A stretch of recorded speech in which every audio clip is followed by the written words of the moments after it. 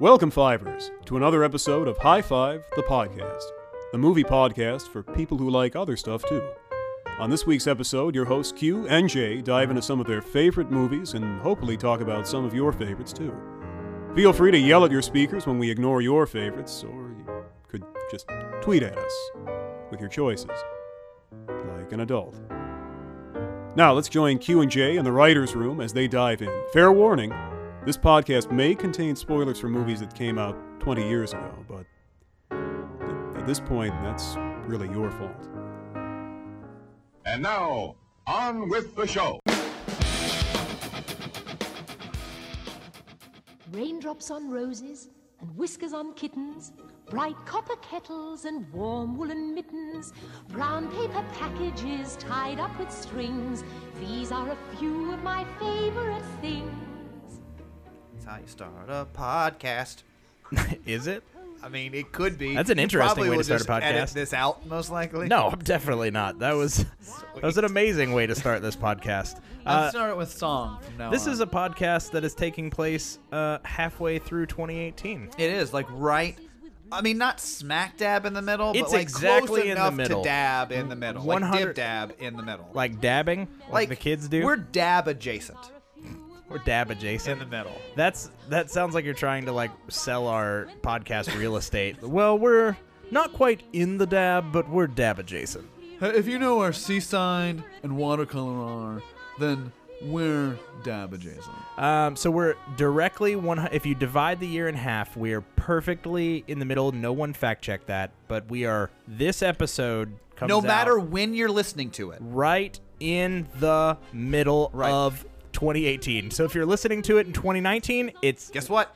You're back Right. to 2018. Time travel exists. you're welcome. High five. Should we high five? High five! High five! High five, son! Woo! High five! Don't leave me hanging. So, since I was so rudely high-fived You know what? in the middle of my It's discussion, not rude, it's loving. it was a very loving, firm high five. Thank you. You're welcome. You're welcome. A little sweaty, but mostly firm and You're loving. welcome. What I was saying was we are smack dab in the middle of the year. Therefore, we have decided to do a favorites of 2018 themed Parentheses episode. so far. And since that is not going to take up a full episode, we decided we would also just talk about the movies that we have seen thus far. Of course, and we've seen some that the others haven't. Citizen Kane came out this year. It did. Jurassic no matter Park what year came out this year. No matter what year this is. Annie Hall came out this year. It was a good summer. It, Everyone knows those summer blockbusters. Annie Hall, Citizen Kane. welcome back to Confusing Movie Talk. I'm your host, Jay. And I'm your host, Q. High Five the podcast. Confusing you since 2 minutes ago. But yeah, no, we're talking. But yes, no, we're speaking of confusing. We're talking about movies that have come out so far in 2018, and we've seen a few. We have. And later on the show, we're gonna have a guest that has seen Too many. way more, an unconscionable amount of movies. It's like an unnecessary amount. And I love movies. When the movie studios are making movies, they're like, let's see if he's gonna see them. And then every answer is always yes. Exactly. They're like, should we make? Is anybody gonna see this? Should we make this? And be like, Corey will yes, see Corey it. is gonna see this movie. They're like, great. We'll make Put it out. Book club, here we come. So that'll be hang exciting. tight for that. We've got actually a fun announcement about an event we're hosting to come to pass with Corey and his amazing movie knowledge. And that event is not just our recently passed. Now, if you're listening to this on Friday, our recently passed inaugural Goldblum Bingo at Which, Disc Insider. Hasn't occurred yet. It occurred, and it was amazing. It was amazing. It was great. amazing. I Disc can't believe Insider how good it was. exploded afterwards. But with joy, like not any property damage or physical danger to Not at anyone all. who was in attendance. Although- Everyone's safe. We're great. This is not a Radiohead show. Exactly. Like we're good. Everybody's fine. Everyone's fine. But it exploded with joy. Right. Articles. And it was great. I'm sure, it being Friday today, articles are currently posted just all over the internet. detailing the meteoric rise and response to this game. It night. made people so happy that they just wanted to do nice things for themselves and our country, and President Trump resigned. I was gonna say impeached. Yeah. But resigned. He did it on his, like, you know what? I'm just too happy. Hey, I'm going to stop messing with you people now. I heard Goldblum Bingo happened to Disc Insider, and I'm sorry. I'm out. He just said, I'm out. I'm sorry. I'm sorry. And he just left. Right. And it was great. And that was so it. we're living in a wonderful future. We have everyone. been voted president together. Great. We are just co-presidents. No, we just president. No, There's no co. We're just president. We share one cape. It's just tied We around sit both behind of the our same necks. desk. Right. I love this. It's kind of like First Kid, but way better. Yeah, it's exactly like First Kid, but way better. Also, a little bit of the Dark Knight thrown in there. And I would say maybe some Rookie of the Year. Right. Because it's probably a job we're not qualified for. We're in not any- the in Siamese twin this country wanted. But we're the Siamese twin this country needed. That's it. That's how we are. So, everyone, Make America twin again. Make America twin again. Anybody who didn't get to make it out, guess what? Have no fear. We got another one next month. Every month for the next 2 months. Yeah. So the last Thursday of July and August, you will be able to attend a Goldblum Bingo. And after the riotous response, write your local congressman and let them know you want it to continue past great. 3 months. Please email your congressman Let about them that. know. That That would is be the great. most important thing that they have to deal with. Also that day. tell Jason Marsden. Yeah, 100. Well, tweet at Jason Marsden. You know. So, send him pictures of your hair, Tweet pictures of toys that look your like favorite him. toy. Tweet your reviews of I Feel Pretty, and also Let tweet him know as your congressman that you Congressman want Marsden. Jeff Goldblum Bingo to stick around. Exactly. So that was now that the longest commercial in the world is done. It's our show. We can have You know what? as long of a commercial as we want. This entire episode is really just a commercial For us? for Goldblum Bingo and you know what? ourselves. Kind of, yeah. The Goldblum Bingo is going to be a lot of fun. Hey, everybody! Have you heard how great High Five the podcast is? First, I thought you were going to try and make it around like, hey, everybody, have you heard the news? Jeff Goldblum's in town and he wants to play with yous. With yous? I don't know. It Yep. had to kind of rhyme. Got it. And he's not Jason Mewes. He might be.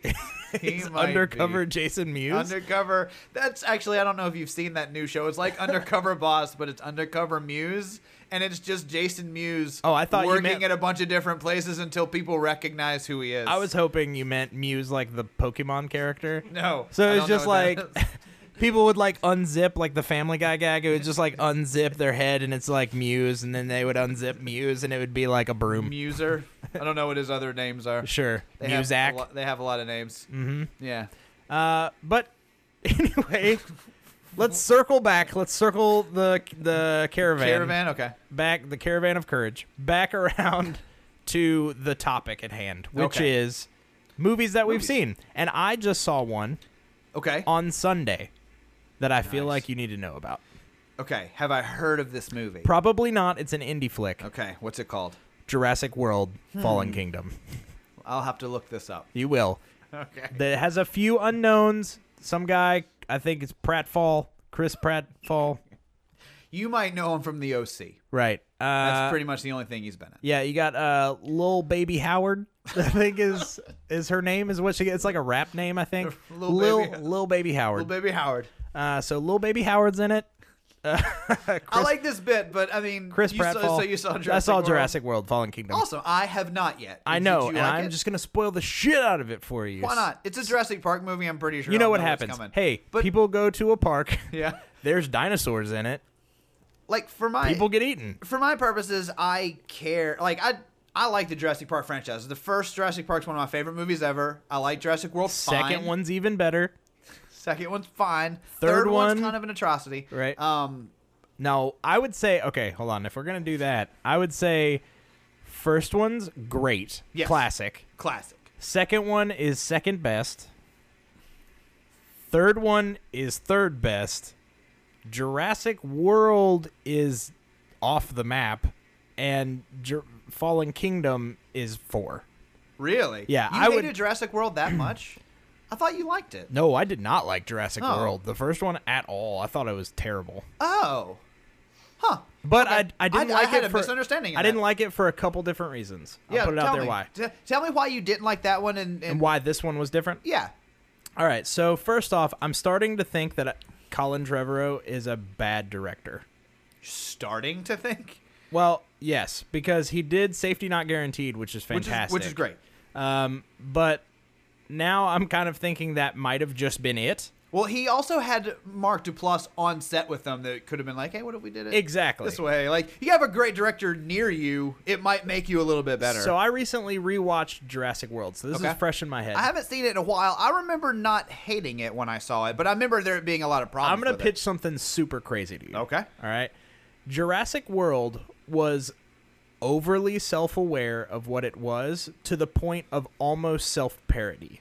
Well, I mean, they had the Jurassic Park shirt Right. in it. And that's fine, but I meant less aware of the film franchise, but more self-aware of like the conceit of a dinosaur movie, Gotcha. like people in a park kind of thing. Okay. So their characters felt really caricaturized, if I can use that nonsensical word.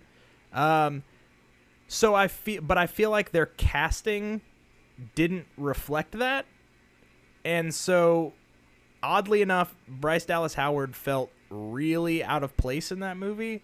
I feel like she's a really great actress with a lot of she is a great actress. That I'll give her. But I don't know if it was the writing, I don't know if it was the directing, but her character was just abysmal in that movie. It was weirdly played. She was kind of the like over corporatized character, like the Paul Reiser from Aliens kind of, but also supposed to be kind of the heart and main character of this movie a little bit. She was supposed to have an arc. She fell in love with the kids. Ah. And I feel like Chris Pratt, I love him in the Guardians movies, but I am done.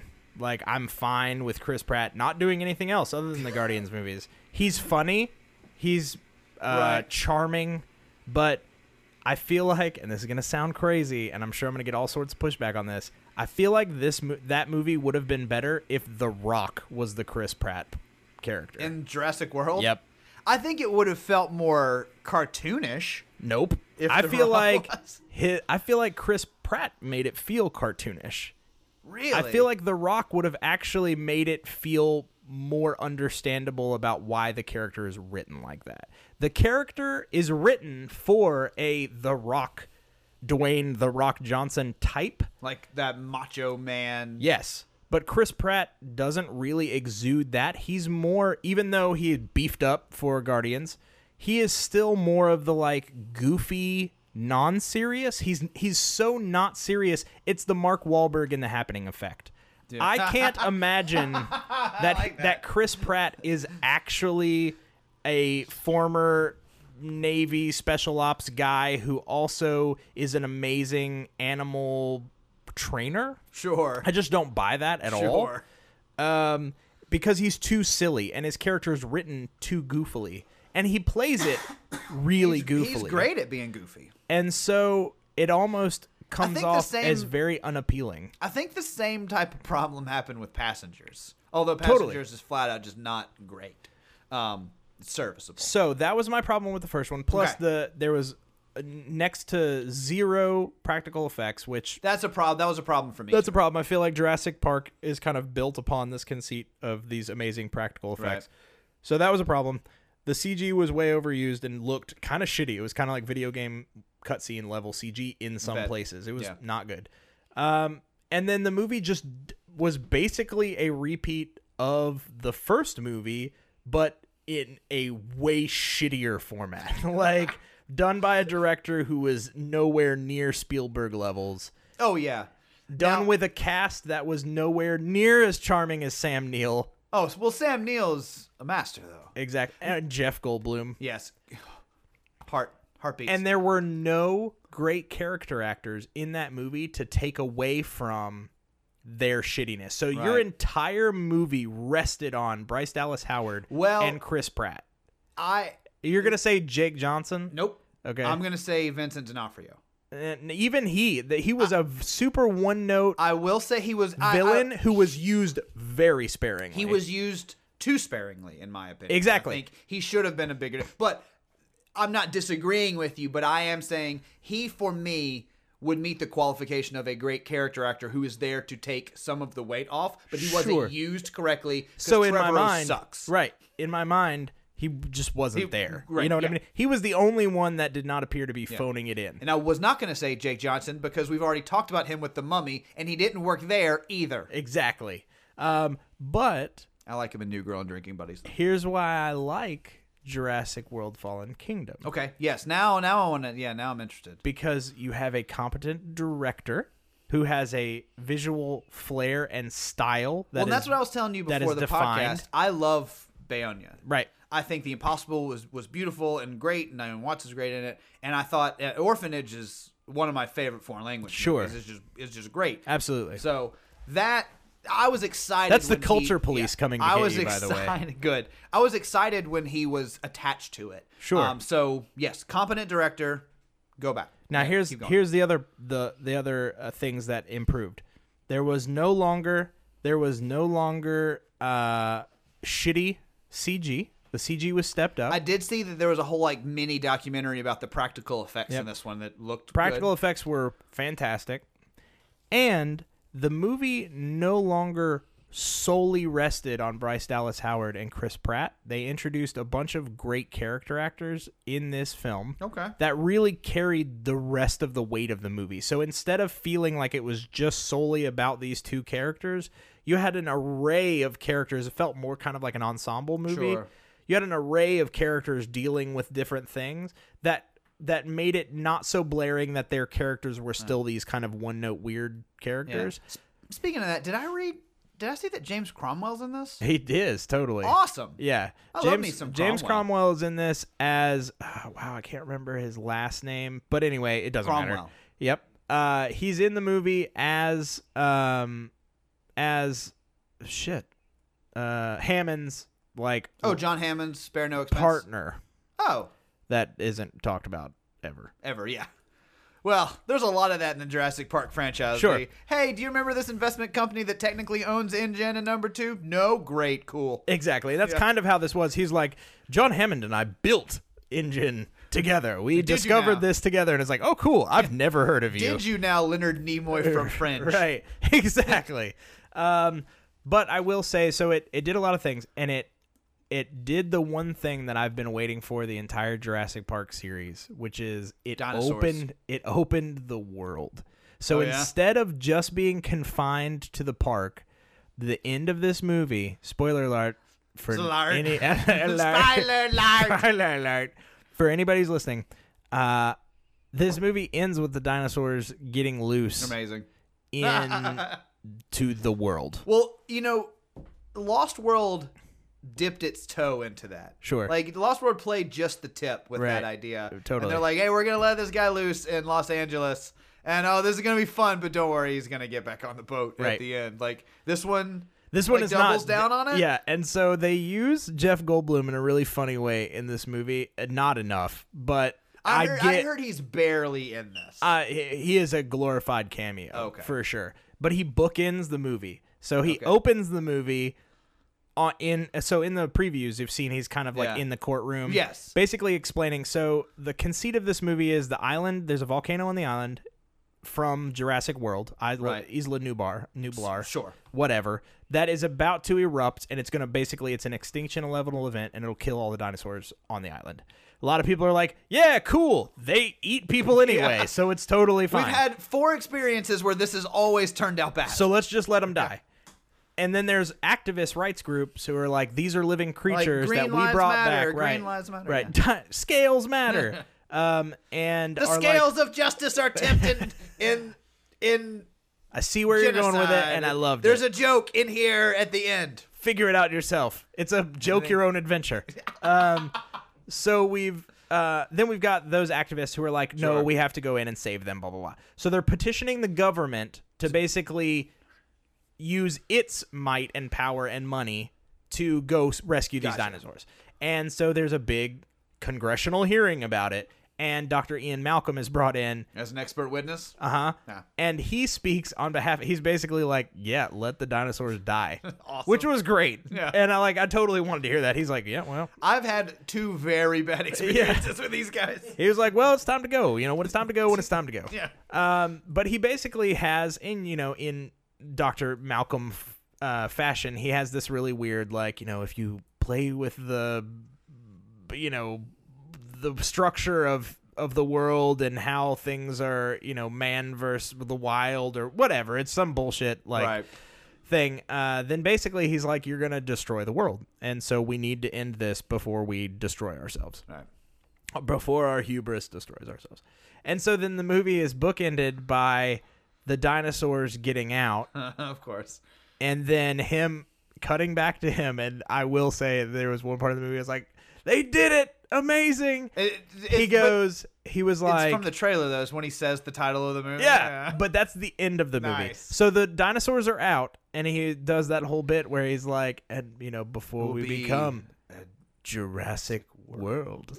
And then it's like, yeah, that's the title of the movie. And it's so many levels. You're a Blade Runner 2049.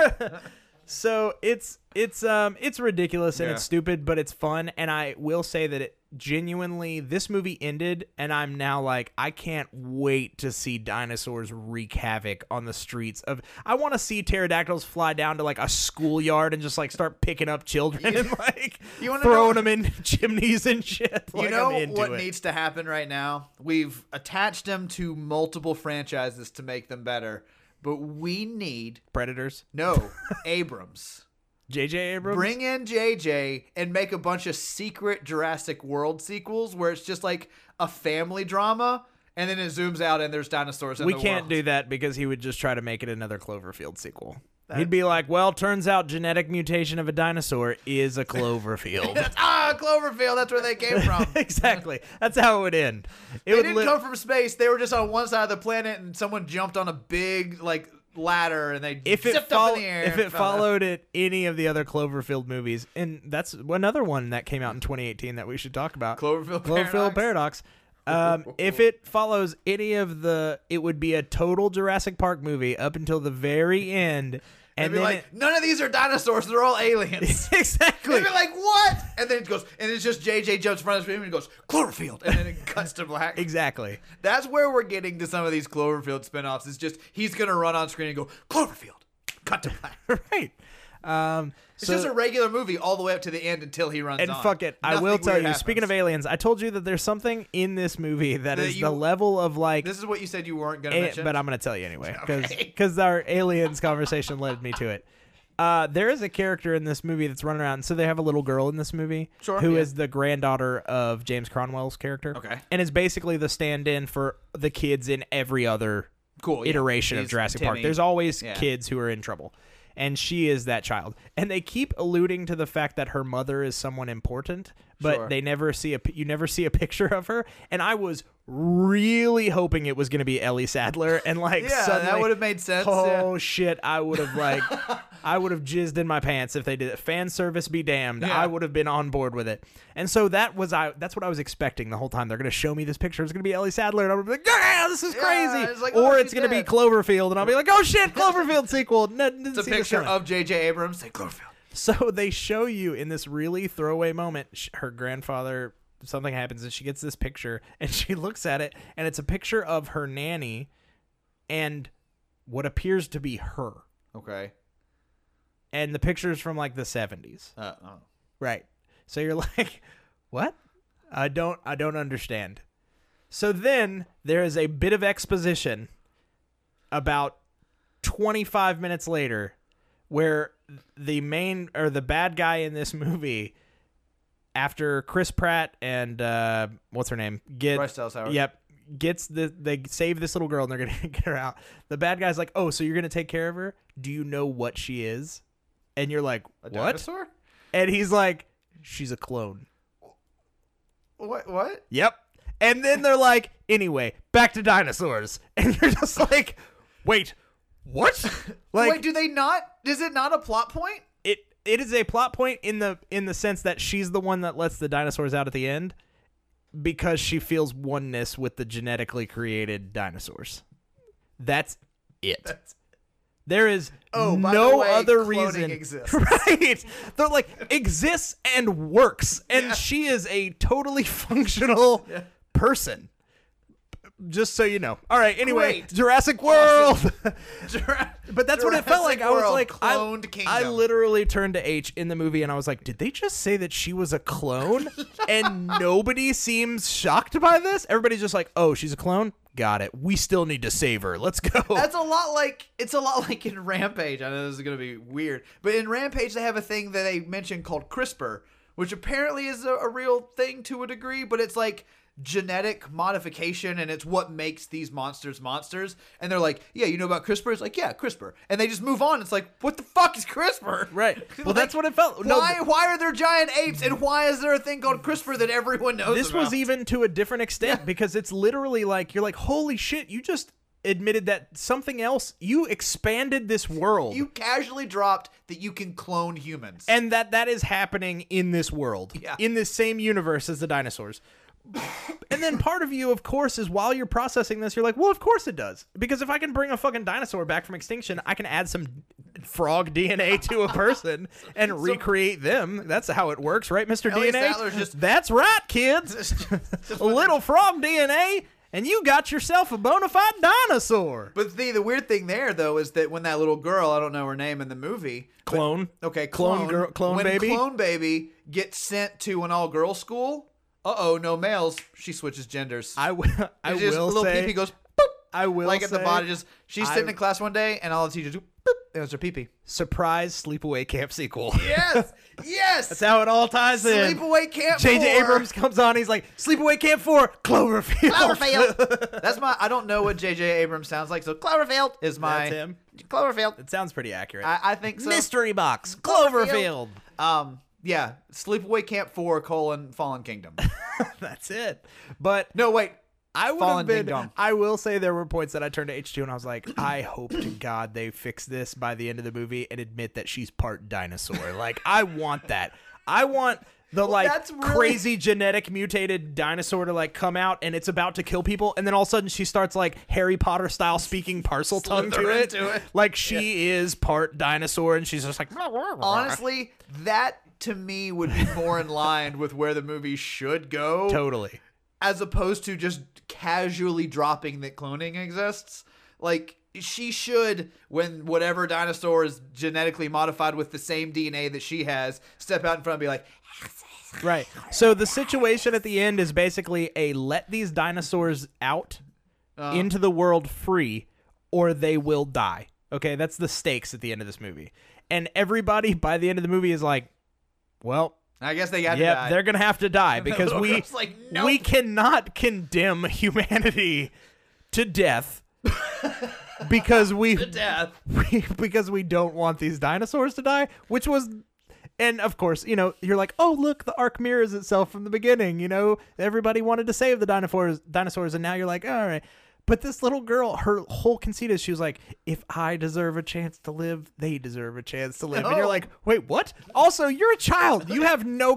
You also didn't know you were a clone until 10 minutes ago. Like, You were also, the fuck are you talking You're about? also 8 and not qualified to make decisions on humanity's scale. What the fuck are you talking about? She had the same reaction that that Superman had when he found out he was a fucking alien in Snyder's Superman movie. Like, you're taking this way too well. Like, if a parent, or more or less in this movie, not even a parent, if a stranger came up to me and was like, by the way, you're a clone. Wanna be like, prove it. My head might just cave the Well, fuck I wouldn't in. believe it.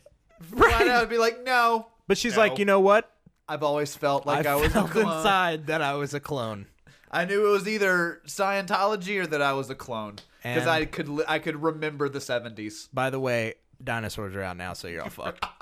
But I'm going to be fine because I'm one of them as she just gets ripped apart by a Because raptor. the dinosaurs don't care about her at all. They don't feel that same No, oneness. they're like, that would have been amazing if she went up and she's like, I'm one with him, and it just bit her fucking hand off.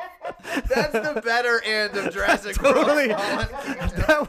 That would have sold me on the entire fucking movie. I would have been like, "Yep, No. on board with this series." Bites her hand off. She immediately grows another one.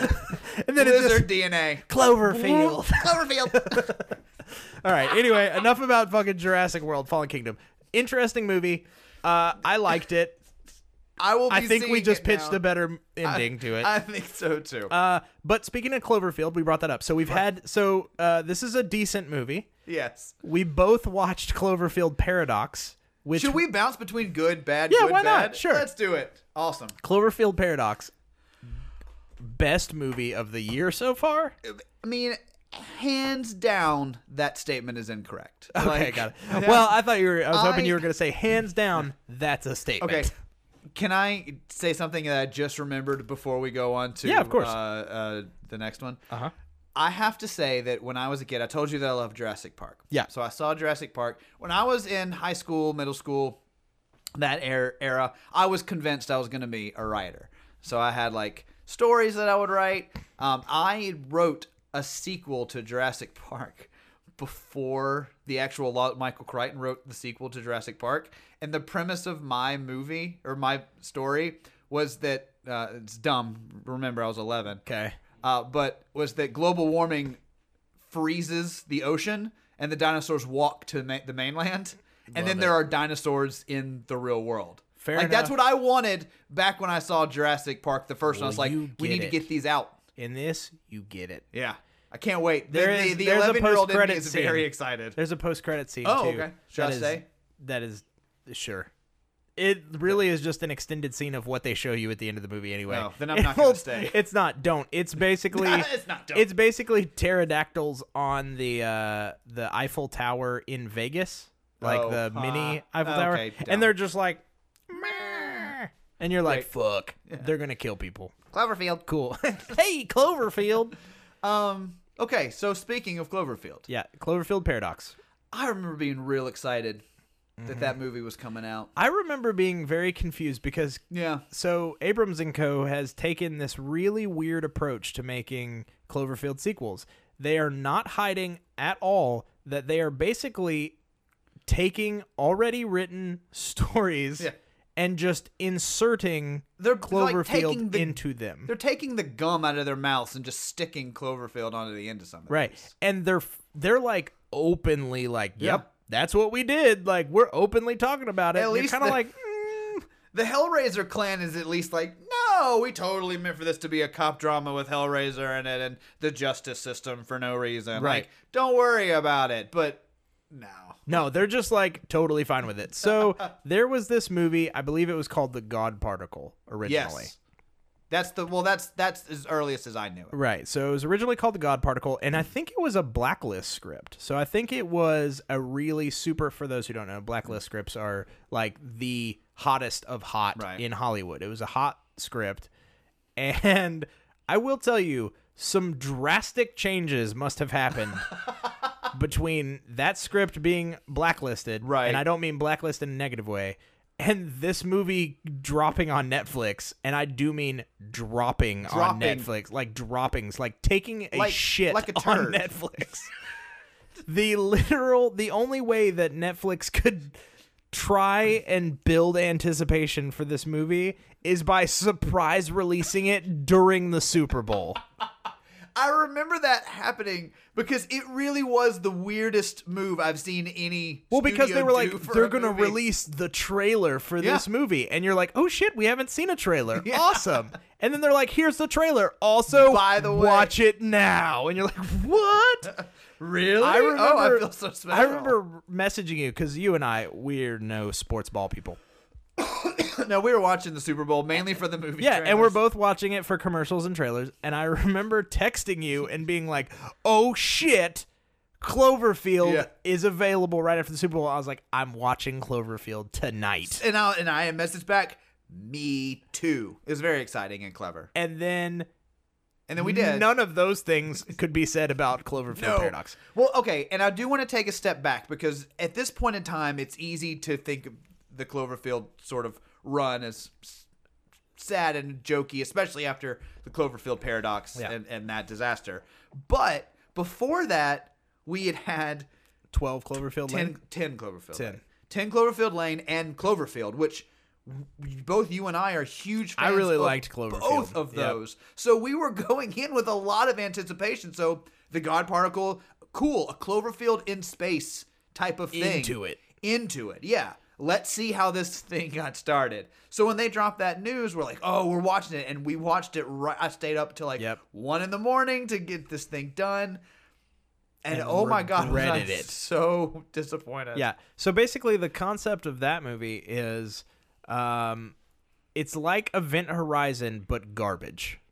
So, right? So they go and they have a. It's more like Prevent Horizon, or Event Rip Your Eyes Out. Event Rip Horizon? No, so basically the concept of Event Horizon was that they were jumping through space, right? Yeah, it was basically the way that Sam Neill. Hey, we're still on Sam Neill. Sweet, perfect. The way that Sam Neill describes it is like, what's the fastest way to get between 2 points? And he puts 2 points on a nudie picture on the opposite ends, and they say a straight line. And he said no, and he folds the paper and he pushes the pencil through, and he's like, it's no distance. And so he says that's what we've been able to do. We've created a device that folds space so we can just go from one point to the next, like immediately.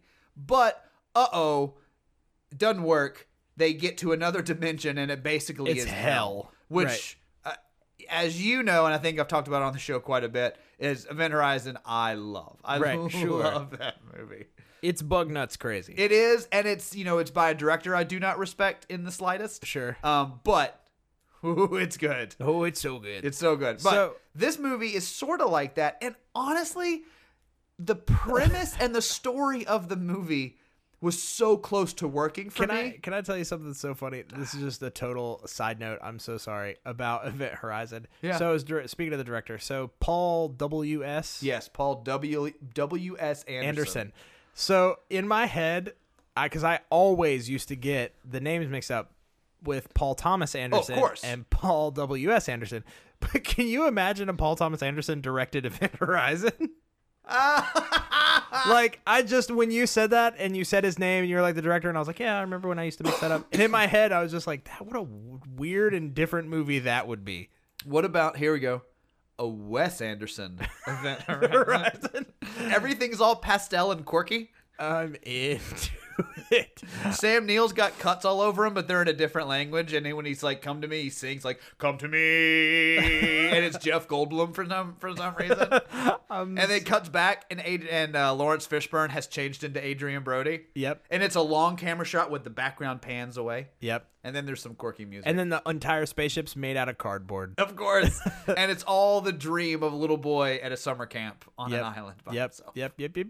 We did it. We did it, Wes guys. Anderson Event Horizon. We want to see that. You're welcome. Make a poster for that. Somebody listening to that, please draw me a poster for Wes Anderson's Event Horizon. We will feature it on the website and share the fuck out of that. Yeah, so we'll make it our cover photo. So Cloverfield, Event Horizon. So honestly, the premise of it, I wanted it to work. Sure. The idea of they're trying to create a God particle. That's what we're doing with Hadron colliders. Yep, something like that. And there's a bunch of them, and we're trying to create new elements and dark matter and all of that. So they do it in space. They find that the frequencies and the anti-gravity work better. They do it, but they blast themselves into another dimension? universe. Okay, I don't know. Is that how you read it? Yeah. It's like the next door. By the way, just so people don't think Joey's just talking to himself, Jay's just talking to himself.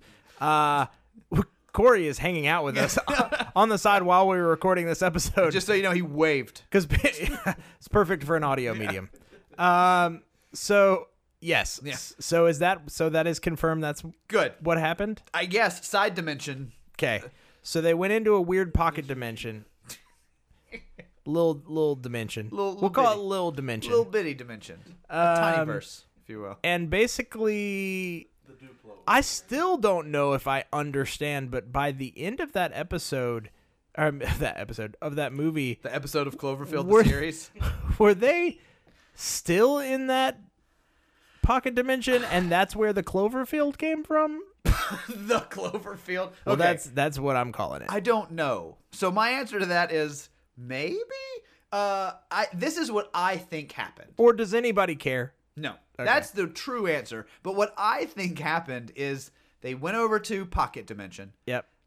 Woman got stuck in the rafters of their ship. That was the coolest part It was of the the whole coolest movie. part. I was like, oh shit. Yeah. And like tubes are like through her and her like Right. body's like melding with the ship. I It was think fucking when gross and that weird. happened, the Cloverfield got also went through the wormhole and Right. got sent down to Earth while they were stuck. Like all the other stuff is happening. Like Cloverfield, the movie is happening, and Right. all that is happening while they're in this alternate dimension, Got it. this pocket dimension. Because there was like 2 versions of what was happening on Earth as well. Yeah, well, because it was following her boyfriend, the main actress's boyfriend, Right. as he rescued that kid and kind of realized. Mbatha-Raw.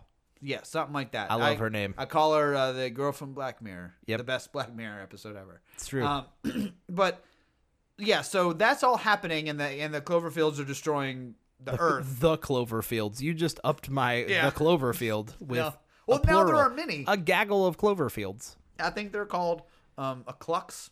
A clux of Cloverfields? I think so. Got it. Sounds right. Sure. But I do think at the end of that movie, they jump back from the pocket dimension to ours, because that's what Angry Blonde is trying to stop them from. That she's going around Right. shooting everybody. Right. To stop them from... Because if she went back, she'd go back with them, and she didn't want to leave her world or something, Right. I guess. I don't fucking know. It was terrible. It was terrible. It was nonsensical. And the tie-in to Cloverfield was so... Oh. It was nothing. It was nothing.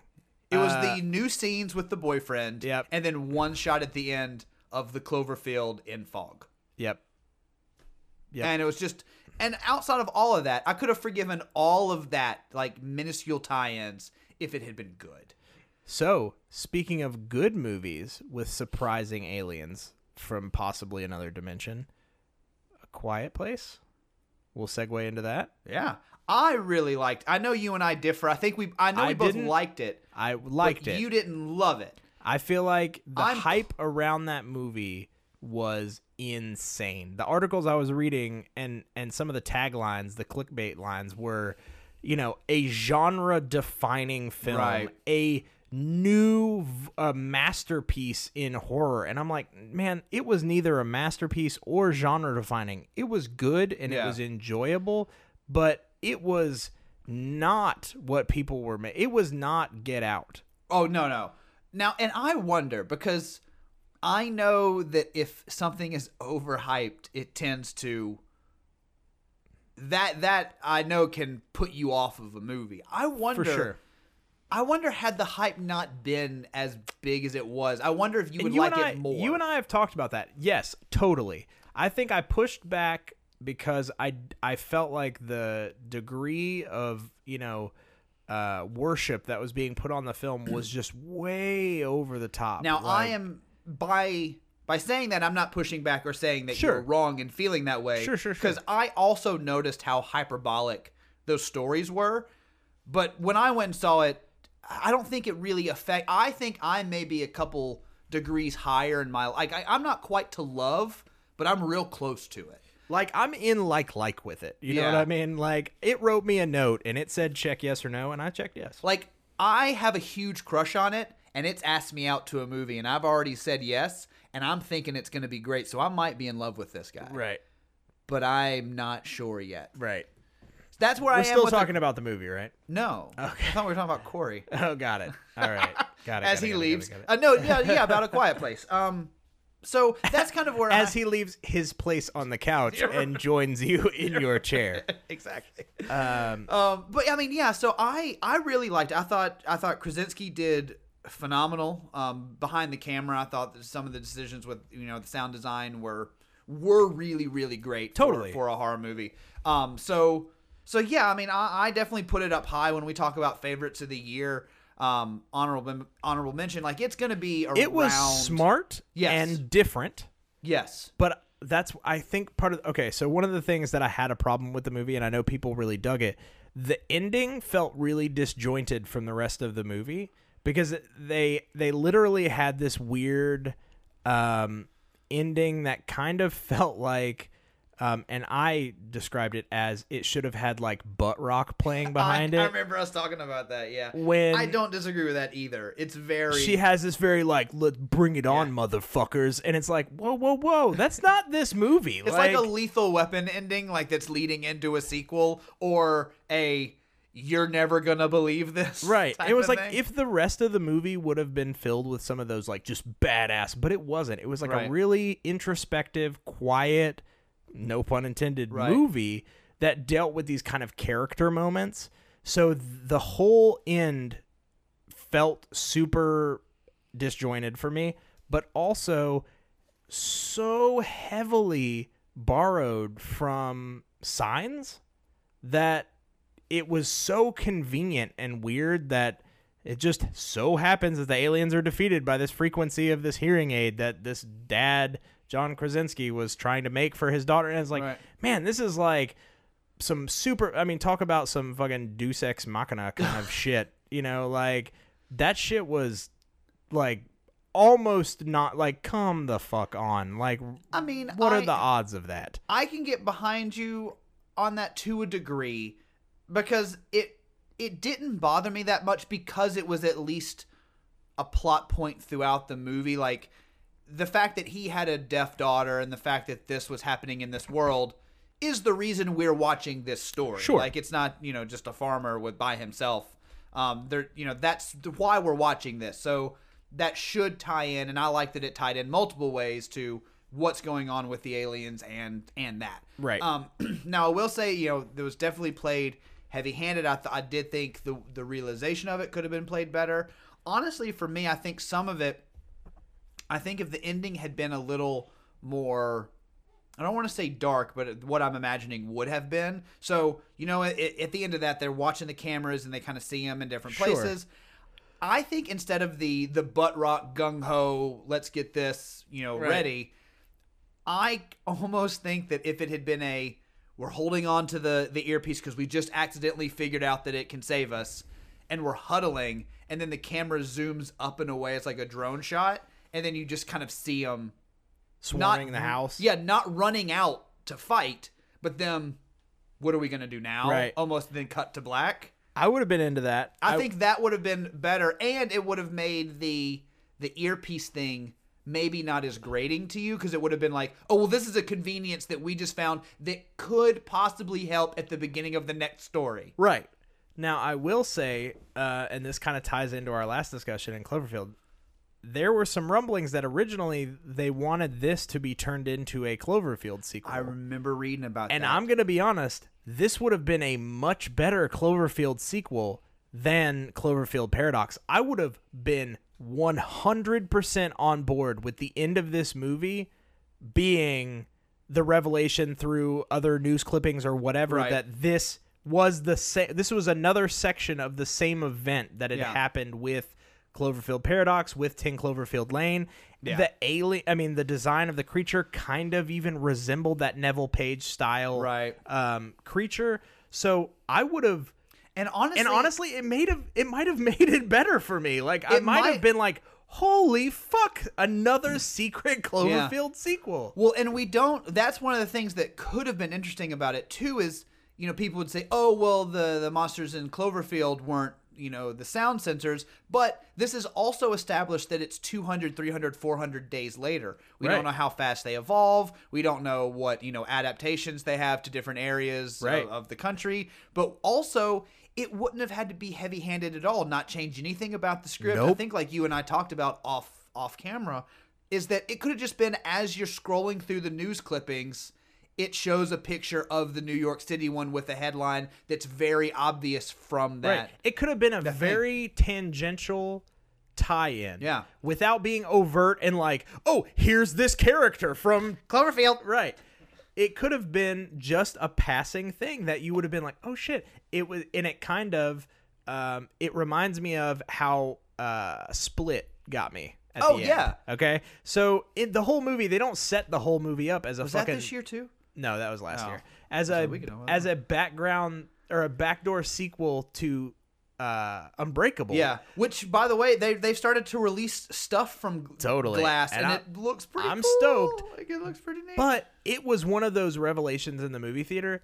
That revelation at the end of that movie made the movie for me. No. I was just like, holy fuck. And it didn't take away from any of McAvoy's No. performance. It didn't change the context of what he was doing. It's just, oh, this is the same world where weird stuff happens to people. Holy shit. And now there's a super dude, and now there's a mean super dude. Right. Like, how's that going to work? And so that's what I feel like.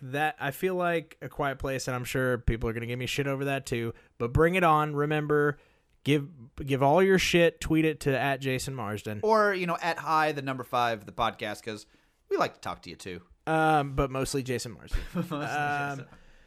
But also, if it would have been that, I don't know. I think I would have respected the decision more. It just felt, like I said, it felt kind of like a flash in the pan. Yeah, it was cool. It was an interesting concept. It was done well. Like, it was well acted, well filmed. The sound design, like you said, was great. But it just didn't, I don't know. It kind of felt pointless It to didn't me. revolutionize. No, it didn't. You were sold Revolution, and you got really great. Right. I got a good entry into the creature feature kind of genre. Yeah. So I feel like that was good. Yeah. But I like that one as well. Let's see, a bad one. Do you want to talk about All the Money in the World? I was going to say that one or Pacific Rim Uprising. But yeah, we could talk about either one of those. Let's talk about both of them simultaneously. Okay, so you talk about All the Money in the World. I'll talk about Pacific Rim Uprising. 5, 4, 3, 2, 1. So All right, the so fact John that they Boyega removed Kevin should Spacey not from have the been in original this making of movie. this movie I can't even genius. express that it was a stroke of genius that they stealing decided to pull plot him. points from Not only Transformers. I mean, would it they have have mini mechas, That is way too confusing for people to try to listen to. but that's why it's a Great bit. idea. If I had a way to separate out the audio and so one ear was just talking one movie and one ear, that could have been a really cool idea for an episode. We may have to do that You down know the what? line. 4D podcasting. We have the 2 next- episodes for the price of 1. I'm going to record a solo episode in your left ear. Q's going to record a solo episode in your right ear. So you just put one headphone bud in, listen. You put the other headphone bud in, reverse back to the beginning, listen again. You get 2 podcasts for the episode price of 1. of You know one. what? You know who's doing this online? Nobody's doing this online. Brought to you by High Five, the podcast. Get yours today. All right, that was are we another really good commercial. What are we talking about? So we're going to talk All the Money in the World, but Oh, I right. think honestly, Pacific Rim Uprising is a better shit movie to show. I tried to rewatch that, by the way. 'cause Did you? It showed up on iStream Yeah. It All, and I was going to show A. I was like, no, you kind of have to watch how bad this is. And she's like, no, I listened to you guys talk about it. I don't need to. And so we started it, and both of us were asleep within like 20 minutes. And it was like 9 o'clock when we started watching it. It's bad. It's bad. It's like real bad. It was sad bad. Like, it was... It's a It movie- was not rad bad. It was... I'm not glad. It bad. made me mad bad. It was the opposite of Michael Jackson's bad. It was not just a tad bad. It was bad. It was as bad of a dad as you are bad. Ouch! I was just trying to use dad. that You're a was- great dad. Woo! You're a great dad. That was I'm just personal. Kidding. I'm just kidding. That was personal. And real. I'm doubling down. I hate you. Podcast over. Click. Chad bad. It was Chad bad. It was Chad bad. What were we talking? Oh, Pacific Air. Yeah.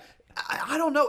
The thing about it was almost a rejected Disney Channel movie. Like, For that's what sure. it felt like to me. It was like, oh, all the students are going to team up, and hey, we just have the exact right number of mechas and the right number of untested, plucky youths that we're going to put behind color-coded mecha Transformers. Yeah. This isn't a Transformers movie. This isn't Power Rangers. Here you go. It's the same thing. Yeah. And it was done worse than both of them. And I don't like the Transformers movies. And I didn't really care for the Power Rangers movie. Power Rangers movie was meh. It was meh. I didn't say it was bad. I It's said I fine. didn't care for it. The sad part about that movie was Rita Repulsa, Elizabeth Banks, was the worst part of that movie. I know. And that was a bummer because It I was like a- her. It was I do. Well, She's yeah. fine. Yeah, she's fine. She's fine. She's hit or miss. Wait, was Elizabeth Banks on? She's not the one from Grey's Anatomy, is she? No. Okay, good. Who's that No. one? That's Katherine Heigl. I hate Katherine her. Heigl, yeah. They came around about the same time. I like think so, Elizabeth yeah. Banks. I don't like Katherine Heigl. Elizabeth Banks is now known for the Pitch Perfect movies. I think Oh, she really? directed like the last two. But she's in Hunger Games and stuff too. Yeah, she plays Effie Trinket Yeah. in those. Yeah. Yeah, I like Elizabeth Banks. You get Hey, thumbs up. good job. Hey, Katherine Heigl, go fuck yourself. Get off. I'm of our- starting a celebrity feud with I Katherine know Heigl. it's crazy. With- And Elizabeth Banks. So you're like trying to pit Elizabeth no. Banks against Katherine Heigl. Ooh, celebrity deathmatch. We're revamping. We're bringing it back, guys. High five Pacific announcement. Rim 3 celebrity deathmatch. It's just gonna be me like holding Play-Doh, going. Nah. No, I'm Elizabeth Banks. it's I'm not Katherine stuff. Heigl. Yeah. Cloverfield. Hey, Cloverfield. So don't know. anyway, Pacific Rim 2 sucked ass. Give me another movie that's good. I am pulling. I'm trying to see like the 2018 movies that I've seen. I mean, the ones that I really loved, I want to save, for the end. We did see A Wrinkle in Time together. That was pretty terrible. that was a terrible movie. that was kind of bummer bad. That was bummer bad. Mainly because it should have at least been entertaining. The way that Chronicles of Narnia. Hey, Speaking of rad, it's Marsden Minute time. yay! Jason Marsden. Jason Marsden. In a minute, Jason Marsden. In a minute. Jason Marsden. Dashing, daring, courageous and caring, faithful and friendly, with stories to share. So I have an interesting fact about Jason Marsden. Oh, really? Mm-hmm. Is this one from his Wikipedia page? It is one that I put in that is Great. 100% correct. I love it. So here's the deal. Jason Marsden has the best sixth sense about bad movies. Really? I don't think I knew this. Did you know that he was originally he was offered a role in Cloverfield Paradox, in Pacific Rim Uprising, Wow. 2 Wow. or 3, whichever Cool. one they were on. He was supposed to be in 50 Shades of Grey. 50 Shades Freed? Yep. You mean? He turned them all down. Hey, you know what? I heard he also turned down Troll 2 and The Room. That's true. Yeah. But he also turned down the other good movies that were on there. So maybe it's not so much like a really A Sixth Sense? Right. It's just a weird compulsion. He just says no Says to no everything. to everything. Everyone's like, hey, you're a great actor, and we want you Please to be be in in our this thing. movie. He's like, no. That may or may not be good. I've got to work on my chili. Yeah. I don't know if you know this, but Jason Marsden Excellent has chili. an impeccable chili recipe. Did you know that he's going into business for that? Oh, is he? Is he? What's it called? It's called Marsden's Chock Full of Chili. What? I don't know. Why is that his thing? I don't know. Ask Jason Marsden. I didn't come up with the name on the spot just now. Jason Marsden's Chock Full of Chili. It's chili with a little bit of chocolate in it. It's chocolate chili. It's chock full of chili. That's the secret. Chocolate. Chocolate. Or his original recipe was chock full of chili. But that just put people Not in good. the hospital. Not No. good. It settled their stomachs, Oh, sure. big as chalk does, As Chalk is wont to do. but not delicious. So make sure that this You send week your chili recipes. to at Jason Marsden on Twitter. Mm-hmm. Send your chili recipe to Jason Marsden or ask him for his. Yeah. Start asking him every day for his chili recipe at Jason Marsden on Twitter. You're welcome, Jason. Also, don't forget pictures of your hair, reviews of I Feel Pretty. And your favorite toys that you think look like him. Yep. All right. You're welcome. Jason Marsden, you're welcome. All right, so now we're going to bring on Corey. Corey. Yeah. Corey. The Coreys, Corey Matthews, Corey Feldman, Corey's in the house. Corey's Hames. Corey's Hames? Not like you said that Lewandowski. as if like the Hames belong to the Coreys? Yes. Corey's Hames. Corey's Haynes. Got it. His underwears. Got it. His underwear. You're just adding S's So all we've over the place. we talked about Jason's Marsden's. And now we're going to talk about Corey. Corey's. And now, Corey, you have been sitting so quietly, like a gargoyle statue in the corner. Stealing pop vinyls. He does that. He's And a putting them klepto, in kind his- of like in his that girl pants. from the Breakfast Club. Kind of. Kind But, of. like almost identical. Almost. And her name was Emilio Estevez. And that is him. It's a true fact. It's what we- Corey Emilio Estevez. So My first Cloverfield. Cloverfield. So Corey is a friend of High Five Podcast. We know him. You know him through his contributions to 615 Film. He's written for the Nashville scene quite a bit. He's a freelance film guy in town, a movie buff, if you like that term. Bastard God King. Bastard God King, self-proclaimed Bastard God King. And then He is also a childlike empress. he is that we need to give a name. It's true. Corey. Yeah. We've dubbed you Corey. And honestly, personally for me, he's on Letterboxd, and I've been connected with him for years. But he has some really good thoughts and opinions on movies. And this guy sees more movies than anyone else I know. An unconscionable It's an amount. uncomfortable amount of movies. He should not be allowed to see that many movies. No, most theaters have barred him. Sure. He just lives in some. He lived in the AMC in Cool Springs for 2 years, and they never knew. He is. It was like the Phantom of the Opera. Like, Gabe was like, wah, bum, bum, bum, bum, bum, and I would just like come out and just like, look, I don't mind if you're doing this 4 a.m. showing of The Dark Knight Rises, but I really need to get some sleep. Because I am Tom Hanks from The Terminal, but I've got in a Ruby theater. Sparks at 11 I gotta catch. So, When MoviePass was coming up with their program, they were like, no one is going to exploit this for that many movies. There's no possible way that we can lose money on this. Did someone say loophole? Yeah, in comes Corey. Corey is single-handedly bankrupting MoviePass right now. It's my fault. That's what we know. All their business moves, sorry everyone, is because of Corey. Right. But Corey, we have you here for 2 reasons. Yep. One, when we're talking best of 2018 and favorites of 2018, we need your movie prowess and knowledge and breadth of scope. 2, you make a damn fine gargoyle. That is true. And 3, you owe me money. That's right. Yeah. Yeah. Just Jay, though, to clarify. Yes. Jay owes you money. For illegal activity. I do not. That we won't discuss. Exactly. But we've also asked you here because an event that we mentioned earlier in the show is coming up, and it's actually through 615 Film, who you write for. Yep. And I wanted you to come on and actually talk about this event. Tell us the main highlights, what it is, tell us where people can sign up, and then tell them how we, the hosts of High Five the Podcast, are involved. So, after a random internet search on my room the other day, I stumbled upon a site called Gather, which allows you to host screenings in your local community. It's not the site I thought you were going to find, but No. let's continue. It's yes. So, That's the rest of his Google history. Gather, I don't even know her.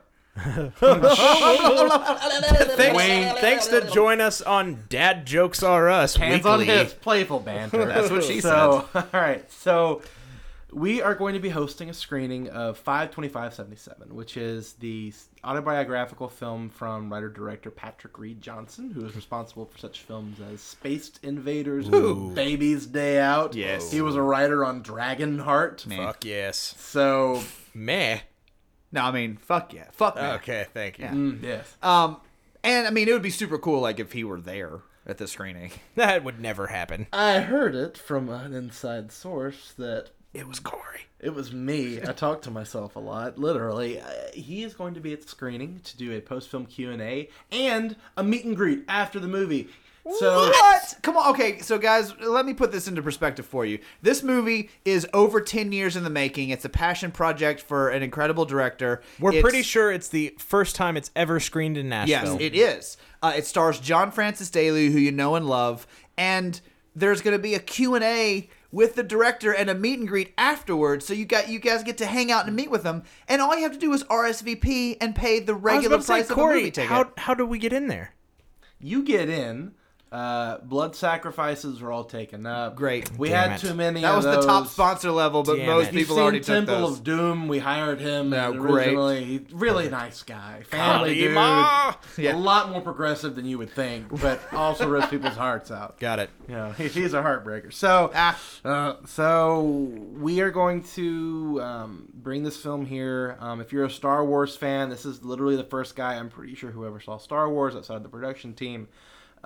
You know, he got his first gig at Disney through Spielberg and Kathleen Kennedy. It's crazy. He's Pretty just, great. It's a really fascinating story. You can tell this is his passion project, and we're giving you the chance to see it. So the way this works, if I understand it correctly, is through people RSVPing and purchasing their tickets for this screening, that is what makes this screening possible. Yes. And you guys need like 25 more, right? About 25 more. And, Come on, guys, we got this. And the cool thing is, this is not just like you guys are coming to Corey's house and you're projecting this on my washing machine. We're doing this at the Hollywood 27. But I'm going to be honest, I'd be there for that. Yeah, that I sounds would pretty too. great. We'd host it. Yes. Yeah. I also wash clothes in that machine. Great. It's a great. It's just You can have a Q&A with the washing machine I do. afterwards. We'll all actually the time. keep the washing machine running, and that's a 4D theater. Exactly. Perfect. Yeah. Vibrations Exactly. included. You can feel like you're watching Star Wars. But you said this is at Hollywood 27. Hollywood 27, Thursday, June the 19th at 7:30. No, not June. July the 19th. There we go. 7:30.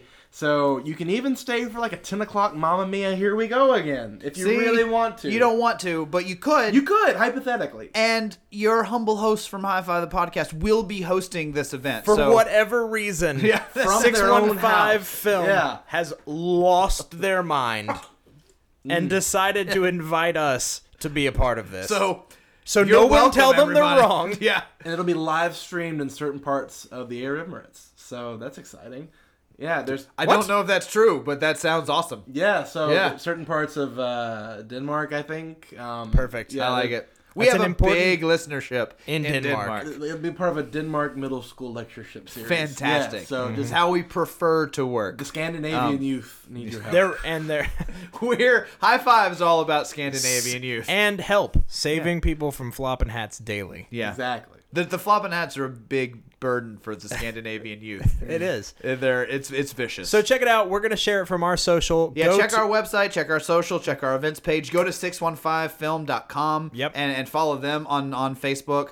You can follow Corey on Letterboxd with the letter C at C Wood WOD. It's not a joke. It's part of his name. Could you be his neighbor? Yeah, I want to see that movie. And before we change segments, Yeah. I just want to say really quickly, it is bizarre that the great Jason Marsden could be listening to me talk on a podcast. Could be is. That's crazy. He's definitely. Do you want to say anything to Jason Yeah, Marsden? I would love to. I have millions of things I want to say to Jason Say Marsden. get one. thing. You say one thing. That's crazy. So You get one. We're the gatekeepers of Jason Marsden now. You can have one, Corey. Where his Hey, agents? When I don't know was if in everybody knew that. elementary school, as a weird pop culture person that was noticing things, that was one of the very first celebrities that I registered with and had an interest in seeking out art that he was specifically involved with. See, I have a similar story because you're like, oh, I've seen that guy in Step by Step and Full House and Boy Meets World. I need to know more about this man. Yes, I was quite a Jason Marsden fan. And again, I'm not saying that to be kitschy. 10-year-old me. I mean, I think that's the reason I got Spirited Away sought out. It's not that it was because it was Oscar buzz. It was like, oh, cool, he's in that. Yay for him. He's Max Goof. I mean, He literally has Yeah. some of the best voice acting Oh. roles It's- out there. It's great. and I'll do you one better. I think an extremely goofy movie really is one of the better animated films of that decade. I really honestly do. And not again, terrible. as a pompous movie critic, like, it's really The good. most pompous. I like a goof movie. It's fun. Powerline, I got a t-shirt for it, but extremely goofy movies quite good. And it was direct to video too. But it's about a skateboard competition, so It is. I mean, it's the big and leagues. it's got this very poignant big father-son dynamic that's going on, and Goofy's. It's the best thing that Goofy's ever been involved with, For sure. For the Disney characters, extremely goofy movie, and the weird mini short that was in theaters in the late '90s where Mickey Mouse gets a different brain. Those are the two. Those are the only things that the Disney properties have been involved with in the last 50 years that have been worth of note. I can get on board with that. All right. Yes. So we are here at the end, which means it's definitive list time. It is. We've asked Corey to stay because he's seen more movies than both of us combined. And also, we tried to get him to leave. He wouldn't. and he refused. Much like a movie theater, we cannot They're going to get have him to to call the leave. police. That's correct. So what we have done is we've each come up with a favorites of 2018 list, our Yes. top 5. Yep. We'll each describe what that means to us, like why we rank them, how. Because we definitively chose favorites over best of, because to be honest, Corey's the only one out of the three of us that has seen enough movie to actually have an opinion have a on that. best of list of 2018. So his will be a mix, and then we'll decide together on a definitive order of the best of 2018 so far. We will give you your new opinions of the favorite movies of 2018. Yep, I love it. So Q, you want to start us off? Sure. Yeah, I'll get right. Give us your list. Tell us why, like what you ranked it on. If it was just pure enjoyment, Let's go. 100%. So I'm gonna start off with my number 5. Okay. So one of my number 5 so far is Annihilation. Nice. I really, really, really enjoyed Yeah. Annihilation. It was one of those movies that I was aware of during the filmmaking process. It was on my radar. I'm a big fan of the director. Alex Garland. Ex Machina was one of my favorite flicks. It was amazing. A great directorial debut. And so he was definitely on my radar for what project he was going to have next. And so when I found out that it was an adaptation of Annihilation, which is a book that I have not read, but I have several friends that have read it. I'm one of them. That enjoyed the book. It's a trilogy, right? Yeah. It's called the Southern Reach trilogy. And the trailer alone sold me. I was like, I don't know what's going on. I see deer, flower deer things. There is a weird, like, luminescent bubble that is engulfing a forest area. I don't know what's going. And Natalie fucking Portman. Yeah. I don't know what's happening, but I'm in it. Oscar Isaacs is in this too. What? So I saw the movie. It is definitely a thinking man sci-fi film. Mm-hmm. I would say it could be considered what is hard sci-fi. And it deals with some pretty weird, trippy concepts. Yeah. And I feel like it, unfortunately, kind of came and went in the theater. Without it, you got a little bit of praise, a little bit didn't actually end up getting released in the UK. It went straight to Netflix. Yeah, it was Paramount dumped the rights. Yeah, it was weird how they dumped it. Yeah, because it was on Netflix that first week. It was crazy, and then they didn't push it here much at all. I have a feeling it was part of the fact that it was that thinking man sci-fi. They were like, I don't know that people are going to get this. It's kind of weird. Which is it a does shame. end in a place that is not really kind of a ending, so to speak. It's just kind of a, all right, well, that's happening. What this is, yeah. Right. So it's a very good movie. I don't want to give away the ending for anybody who hasn't seen it. It's a really great movie. It's got some really good performances. Oscar Isaacs kills it in this movie. And once again, it did not slow down my hype train for Alex Garland. I'm fully on board for whatever he wants to do next. Let's see where we've got number 3 I do. going. Yeah. He's definitely not Colin Trevorrowing it for me. You know what I'm saying? Television now. Oh yeah, Is wait. he? Wait, what's going on with what's that? he doing? I think he's maybe at FX doing a series about the history of Silicon Valley. Or I think I read about that. I'd be totally on board with that. Kind of timeline. I'd be interested. Yeah, I love it. All right, so that's my number 5. I like it. My number 4. Let me pull this back up here. Where did my? Oh no. There we go. Okay. Did you just feel it? Yes, there I should just feel it. Just feel it. So my number 4 is going to be Avengers: Infinity Wars. Nice. Okay. It was a really good movie. That's it. No, it was. It End was of really critique. good. I've been a Marvel fan forever. I'm definitely drinking the Marvel Kool-Aid. I'm on board with what they put out. I liked the first Avengers movie. I was very meh on Age of Ultron. Yeah. So I actually kind of went in with lower expectations of this movie, and I think that benefited me greatly.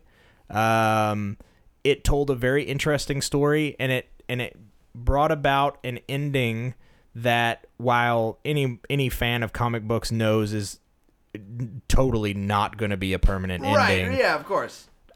It still felt emotionally relevant. Like, it, instead of watching the end of a film and being like, well, that's dumb, it's all going to be undone, somehow they managed to make something that I know will be undone. And it still felt weighty. resonate. Yeah. So that was impressive. I like the Russo brothers a lot. Yeah. Same here. I think they're super talented. I've enjoyed their work once again ever since Community. Yeah. On through. So I really liked what they did. They've made some of the best Marvel movies out there. They took the Captain America franchise and blew it through the roof. Yeah, they sure did. Twice. Yeah. And hence why Marvel was like, here, take all of our money. Do all of our movies now, please. Take as many of these proproperties as you can fit. And they did. They put 47 different properties into this movie. But it was a really good movie. I thought some of the actors chosen for this, especially Josh Brolin as Thanos, was just stroke of brilliance. So great. And he killed it. As a fully CG character, he still brought a weight and gravitas to the character that kind of blew me away. So, well, and we have Steppenwolf to compare to, so we know that it's good. Like, it's factually, inarguably good. That's the spectrum of, like, acting. In 50 years, when they teach things in school to young acting students, when mocap is now the future, there'll be Thanos on one end, and how in the world poor Ciarán Hinds got stuck playing like Mike Pence, the bad CGI direction. The guy talked about his mother more than it was just well, Q, I like that 4. Yeah, so, I'm curious where your 3, 2, and 1 are going. All right, so once again, why my computer's freaking out on me, man? Damn technology! Get off my lawn. So my number 3. Let me get back over here to it. I'm not reading my list ahead of time. So my number 3 was Black Panther. Nice. Once again, keep it on the Marvel train. Black Panther was one of those movies, and I know people have it's one of those that it had so much hype that people are now backlashing because of the hype. Like, it's not even like it's a bad movie. They're just like, I hate that so many people like this movie. I need to say bad things about it. Which is a weird stance to take. Let's just put that out there. It's what I call the hipster effect. Yeah. It's like where they're like, you can't like Bon Iver because I it? liked Bon Iver. Right. So, and you're going to see a trend with most of my movies. They are going to be tentpole movies. That's just the guy that I am. I like tentpole flicks. Annihilation is my small film, quote unquote small film. It's not a small film, but it's totally my indie flick of the year. But Black Panther was amazing. It was the first time that I saw the black culture actually represented on screen, from behind the camera to in front of the camera to on the writing staff. I mean, it was through and through. It depicted a culture in a non-stereotypical way, even though it dealt with a fictional country in Africa. It somehow still felt relevant and not stereotypical. Right. And I once again, the directors on all these choices, Coogler is amazing. From Fruitvale Station to Creed to this. I mean, he's another one of those directors, and that's kind of a trend that you'll see in my favorite movies. These guys are real auteurs behind the camera. You know what I mean? It's going to be a weird statement, but Coogler is what I wanted Anton Fuqua to be. Oh, that's a good point. Like, he's who I wanted him to. Those are the movies I wanted him to make, and he just didn't. He just didn't do that? He just didn't do that. So, Black Panther I like a lot. All right. So this is... Man, I'm going to get shit for this. I know it. I feel it. But I'm going to say it anyway. I don't give a fuck. My number 2 is actually Ready Player One. Really?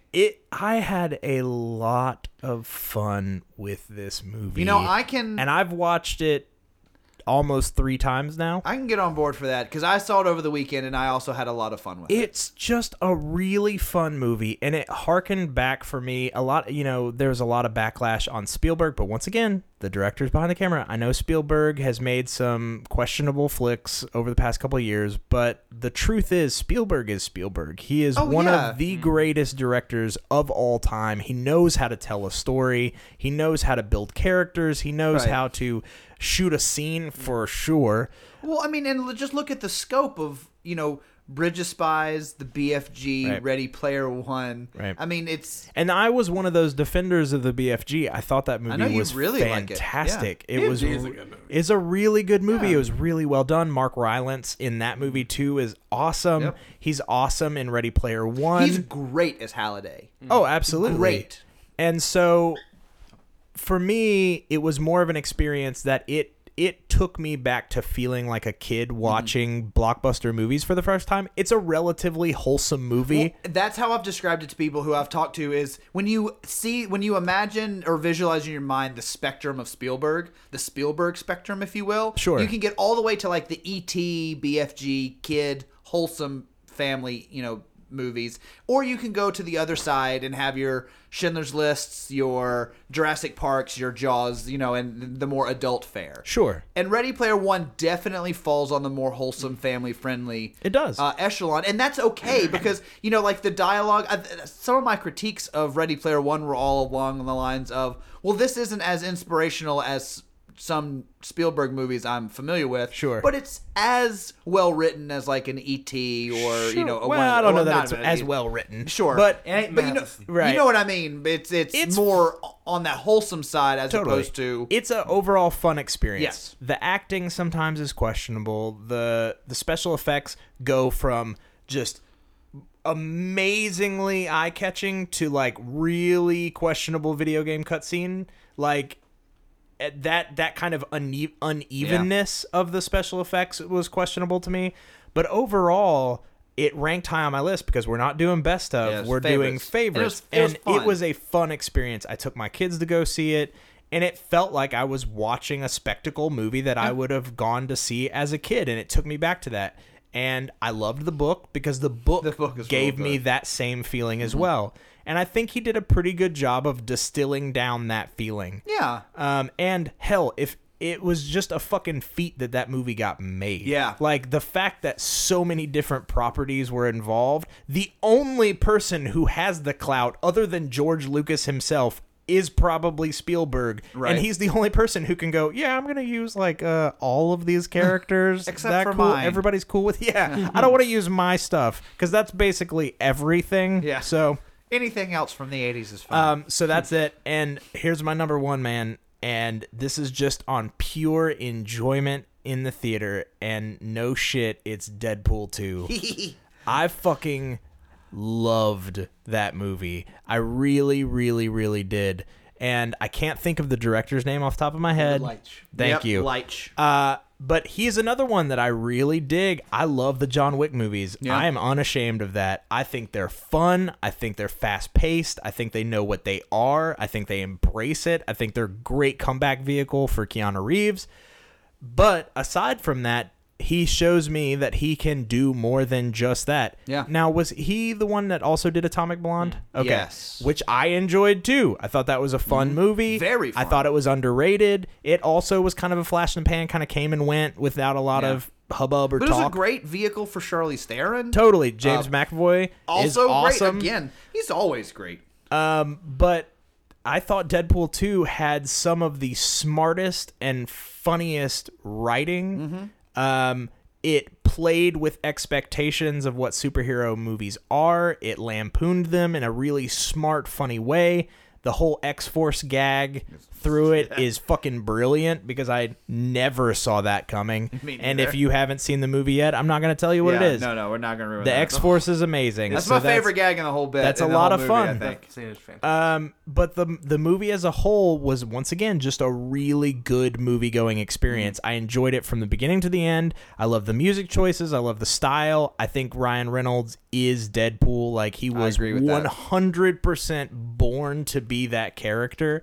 And so I love when movies hit strides and know where they are, like who they are and what audience they're pitching to. And I feel like they already knocked it out of the park with Deadpool 1, but then they just teed up a sequel that I even told people when I described it, I was like, I think I might like it better than Deadpool. Like I really liked Deadpool. It attacks a lot more. The villain by far is better. Oh, for sure. Like Fire Fist is way better than I forget who in the first one. But the whole concept of the movie is really funny. It's super tongue-in-cheek. They address issues spanning throughout the X-Men franchise up to this point. It was just a really good, really fun, really non-kid friendly. I went from a really wholesome kid-friendly movie to a very not kid-friendly movie. And I just had a good fucking time. Yeah. So those are my movies. I had to include ones that were a little bit darker and a little bit more for the film critic-y side of me. Sure. But then ultimately, if we're doing favorites, the ones that won out on top are my favorites. They're the ones that I had the best experience watching. Awesome. Well, I like that a lot. Now, Corey, how did you narrow it down? Like, what's your list look like? It's difficult because this year's been really good, and I think I'm kind of spoiled since it's kind of like when you know all the good restaurants to eat at. Right. You tend to go eat out more than if you if you don't, if you only think that Stony River is a good place to get a steak in town, then you're not going to eat out much. But if you know where all the good places are to get steak, you know what to do. I've got 20 I like films. food references. Thank you. Appreciate it. Steak, mashed potatoes. So good. Just saying Cream foods now. corn. Asparagus. Cloverfield.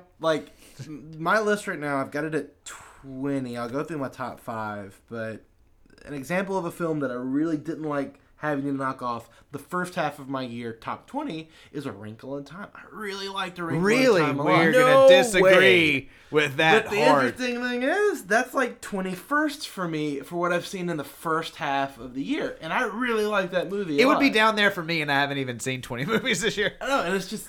It'd be at 21st. It helps that I went to the film festival here in town and saw 20-something movies there, padded my stats. But so, what are your top 5? Okay, where are those ranked? Top 5, number 5 is a film called Minding the Gap. I've heard of that, but I haven't seen it. Give us a quick synopsis. Okay, so it's directed by a guy named Bing Liu. The best way I can describe it is if it's like a documentary, but it's like a Richard Linklater movie that's set in a small Illinois skate town.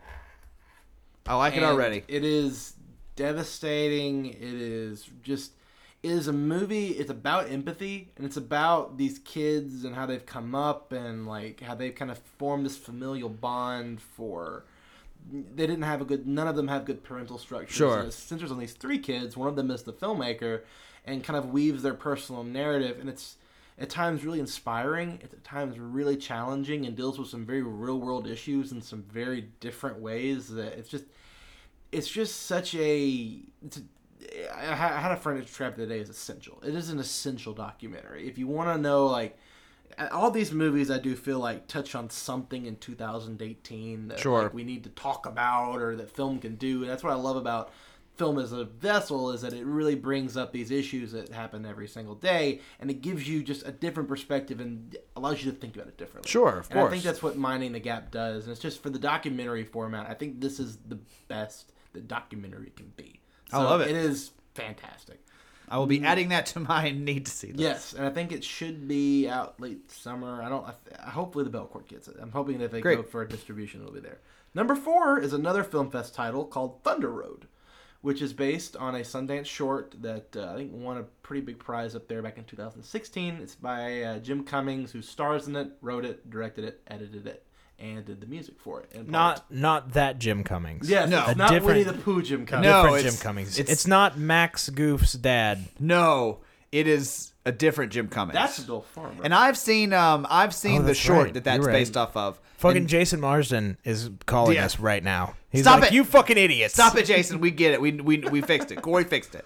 But I've seen the short that's based off of, and if it's anything like the short, I can imagine that it's very good. It's like a better version of the short with 75 additional just incredibly. The film I can best compare it to is Short Term 12. Yeah, I think it's nearly as good as that. I think it's just, and that was my favorite movie in 2013. But it's just such a tour de force debut for Cummings.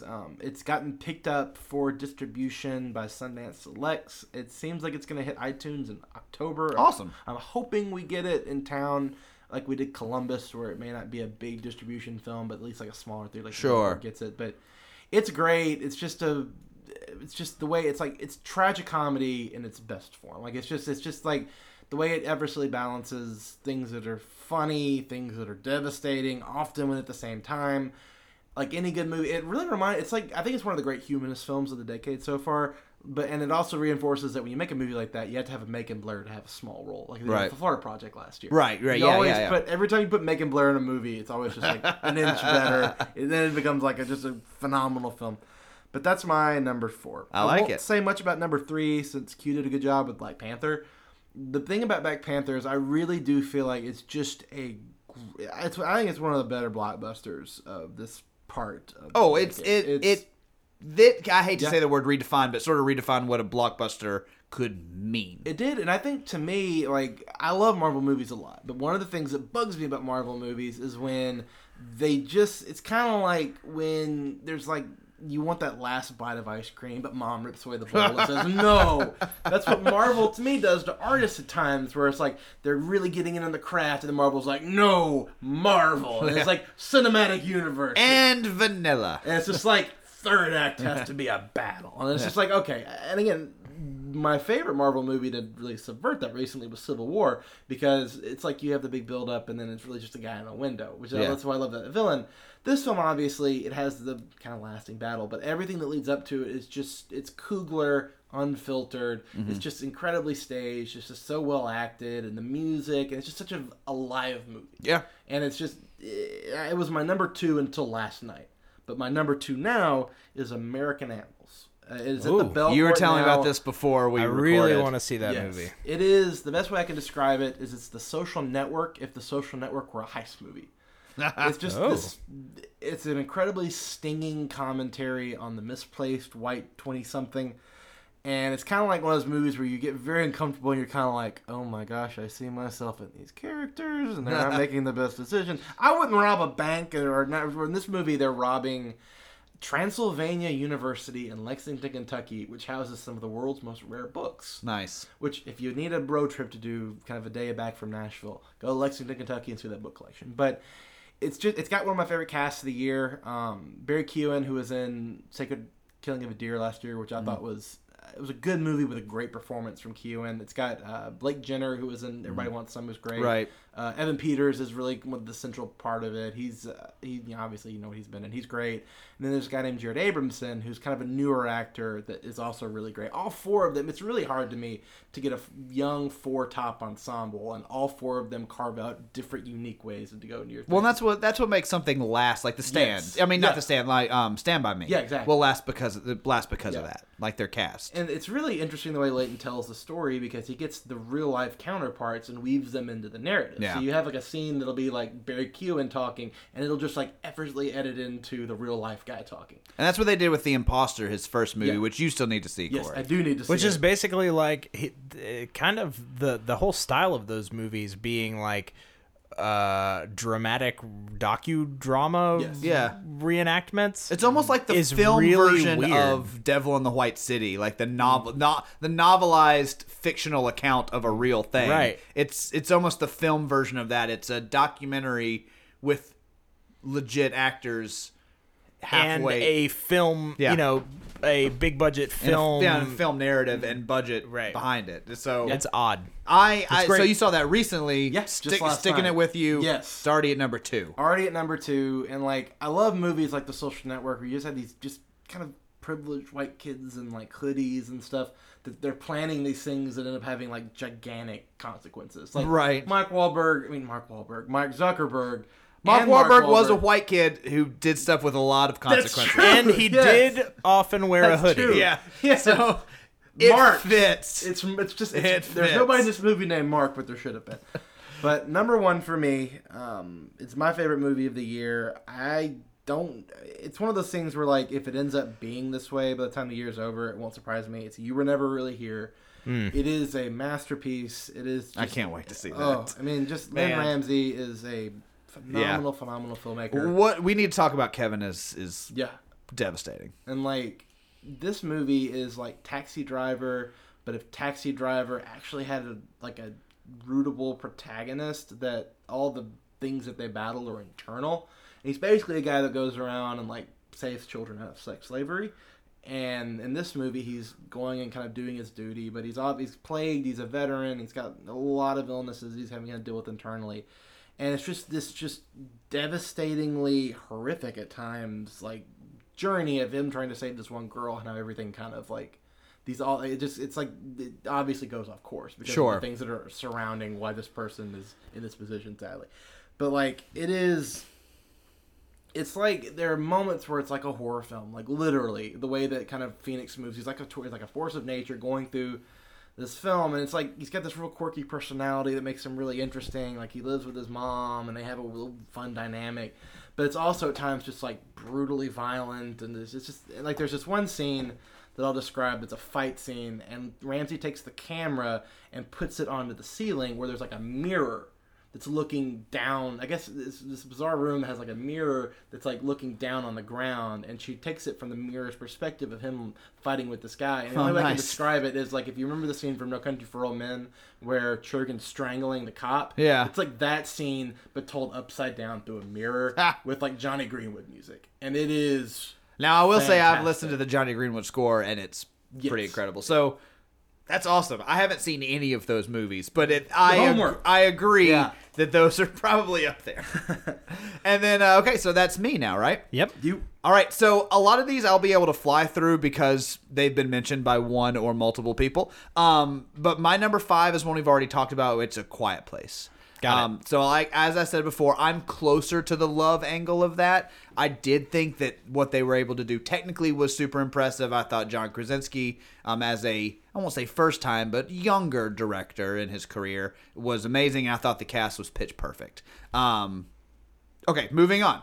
My number 4 is Black Panther. Nice. You guys have both covered it already. It's on the list. It's on the list, and for all the reasons that you both have said. Perfect. My number 3 is Avengers Infinity War. On the list. We got 2 out of 3. For all the reasons that you said, Q, and for me, just the feat of it. Like, I think on a technical level, the ability to take 10 years worth of multiple franchises, multiple big-name actors, stars, different voices, and meld them into something that works in 2 hours. That was even coherent. Yeah. Is a masterwork. Master feat. So that, for me, pushed it up higher in the list already. My number 2 is Annihilation. And from everything you said, Q, I agree with 100%. But also on the technical side, like some of the things, the sheer adaptation of, I have read that book and have now seen the movie, and I kind of prefer the movie. Like, it's beautifully done.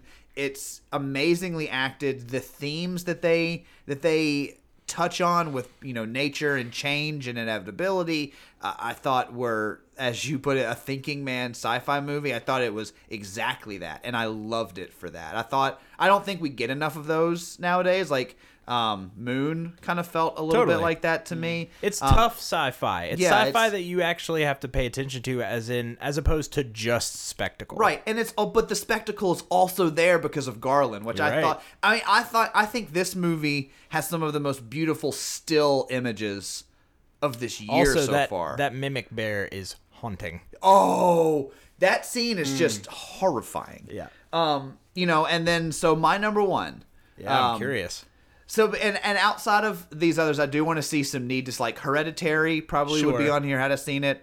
First Reformed, I've heard nothing but amazing things about. It's really great. And I also really want to see Won't You Be My Neighbor, speaking of documentaries. Absolutely. Yes. But my number 1 for favorite book club. That's it. Nailed it.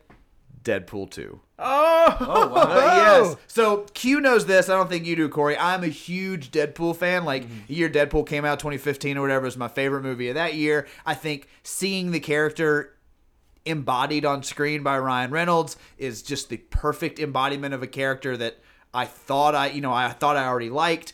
And everything you said, Q, is they take everything up a notch. I don't think it's a perfect movie. I don't even think it's the most technically impressive movie on my list. But I think I had the most fun with it. And I think back on it with as much pleasure and joy as I do my favorite movies from years ago. I think the X-Force bit that we've already referenced and I won't spoil will go down for me in history as one of the most unexpected, hilarious joke bits 100% of a major tentpole movie. And then all of the little asides of the 2-second cameo of every X-Men actor from almost every franchise. Yep. The bits with time travel and another Josh Brolin performance that is actually very, very good. Another character that was completely hidden from the promotions, which I still can't believe they pulled off. Right. And I found out that was done by Ryan Reynolds too. Oh, really? He's the actor who did that. Oh, which is another reason they kept it secret. Got And it. did you know that Matt Damon's in the movie? Wait. Yeah. Yeah, I did know that. And Brad Pitt. No, but who's acting? Alan Tudyk. Alan Tudyk. Yeah. Oh wait, who's he? Alan Tudyk and Matt Damon are the two rednecks that are having a conversation when Cable comes to the future. Oh wow, I Or did comes to not the past, I recognize guess. them. I did not recognize them. Matt Damon is the one with like the gigantic beer belly and like mullet funny. wig and hat. Is it the same outfit that Tom Cruise wore in Tropic Thunder? Basically, yes. That's Same fat amazing. suit. Yeah. No, I did know didn't that. realize That's that. pretty funny. Oh, I love that. Yeah. That makes it even better. So, for all the reasons you guys have said, that Deadpool 2 is my favorite. All right, so Jay, you and I's list is similar. Is pretty aligned. Corey's is way off. But the thing about it is we're going to have to truly factor in some of this because I have heard about and the buzz around some of the ones he mentioned. So I say here's how we roll it. I was about to say, is it possible to do a definitive? Best of or favorite of? Yeah, we can do favorite of because favorite incorporates multiple opinions, right? True. We may not have seen it, but it's Corey's favorite. So therefore it deserves a place on the list. So because you and I had very similar 1, 2s, and 3s in the same ballpark, right? We shared movies. Well, I think Black Panther has to be on there because all three of us had it. For sure. So I would say Black Panther, only because we all three shared it, needs to be in a higher spot. So I would say probably around our 2 maybe? or 3. Yeah. 2 or 3. Because I think you both had it at 3, right? Yeah, I had it at 3. And then I had it a little bit lower, but again, it was the only one all three so of us I'd shared. say lock it in at 3. Cool. For sure. You think that's fair? Tap the gavel. All right, so locked in at 3, we've got Black Panther. I kind of feel like our number 1 has to be Deadpool. We shared number 1. I'm sorry, Corey, but I kind of feel fun. like it's... Yeah, I liked it. It's exhausting, but it's fun. It's exhausting. I feel like it has to be hot. there. We shared it as number 1, man. This is your podcast. You need to take it down this That's path. right. You have my blessing. So, all right, that's number 1. That's number 1. I would say... what was your number 1 was... You Were Never Really Here. Yeah. I desperately want to see it, so I'm actually fine with it being number 2. I don't know that I could put it at number 2. See, I think you guys need to have Avengers as your number 2 because you both shared it. Right, we shared it. We also had Annihilation, and that was higher. I for kind me. of feel like Annihilation should be there. Mm-hmm. And then I kind of feel like we give Corey 4 and 5. Okay, so we do you see what I'm saying? Annihilation is number 2, right? And then give Corey 4 and 5. Sure. And so you get to choose. I'm actually fine with that. In what order you would like your 4 and 5 to be on this list. Okay. So as our guest, and also as a person who has definitively seen far more movies than we have, I feel like it's fair. Yeah, no, I do too. He kind of gets those rankings. Now we shared a bunch, and that's why they're higher, and it's our show. But also, take that. But also, he gets 2 of his very own. So whittle down your list. To 4 and 5. What would you place? I'll put You Were Never Really Here at 4. Yep, that's my favorite movie sure, of the year of course. so far. At 5, it's interesting because I think there's a good level of... This list is going to be very diverse. You've got your big blockbusters. You've got some artistic lists. I'll go with American Animals at 5 because I think it's a very 2018-y movie.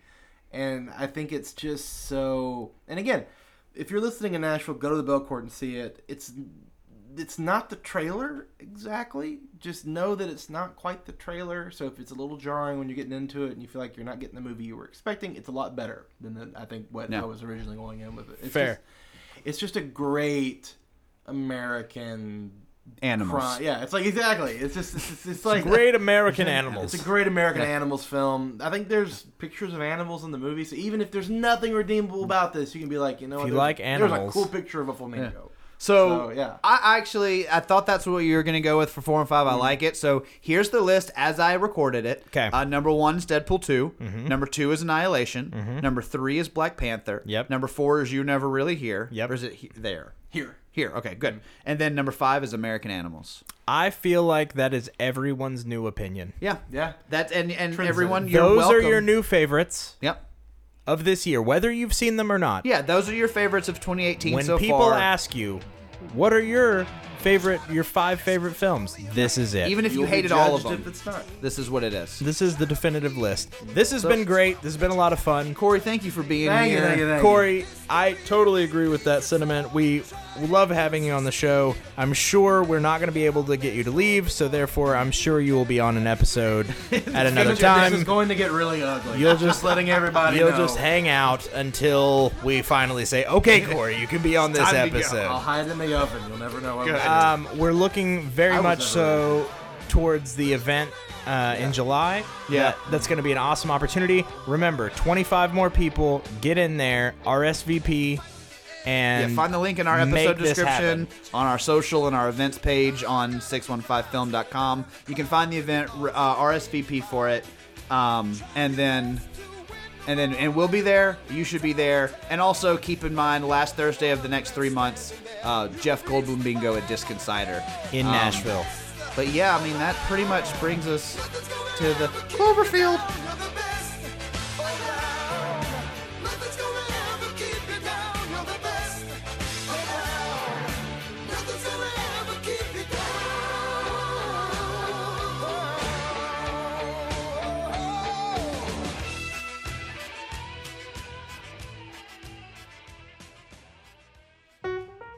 We have reached the end of another High Five, the podcast episode. It's time to lock up the writer's room and rest comfortably, knowing we knocked out another great list of things you should be watching. If the guys didn't mention your favorites this week in their lists, you can harass them by emailing them at my5@highfivethepodcast.com.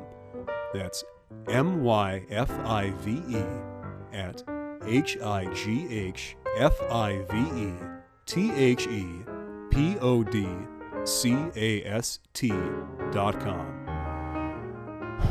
Got that? Or connecting with them on Facebook at facebook.com/High Five the Podcast, on Twitter at High5 the Podcast, Instagram at High Five the Podcast, or on Letterboxd by searching High Five: the Podcast. Don't forget to subscribe on iTunes, Stitcher, Google Play, or wherever else you listen to podcasts, and drop the show a 5-star rating to show us some love. What's the worst that could happen? Kali Ma? Maybe. See you next week. And that's a wrap, everybody. Cut, Casper. That's a wrap. Cut! Printed! What happens in the next reel? Cut! Okay, that's a print. Okay, cut. That's a wrap. That's a wrap, people. Now let's get the hell out of here.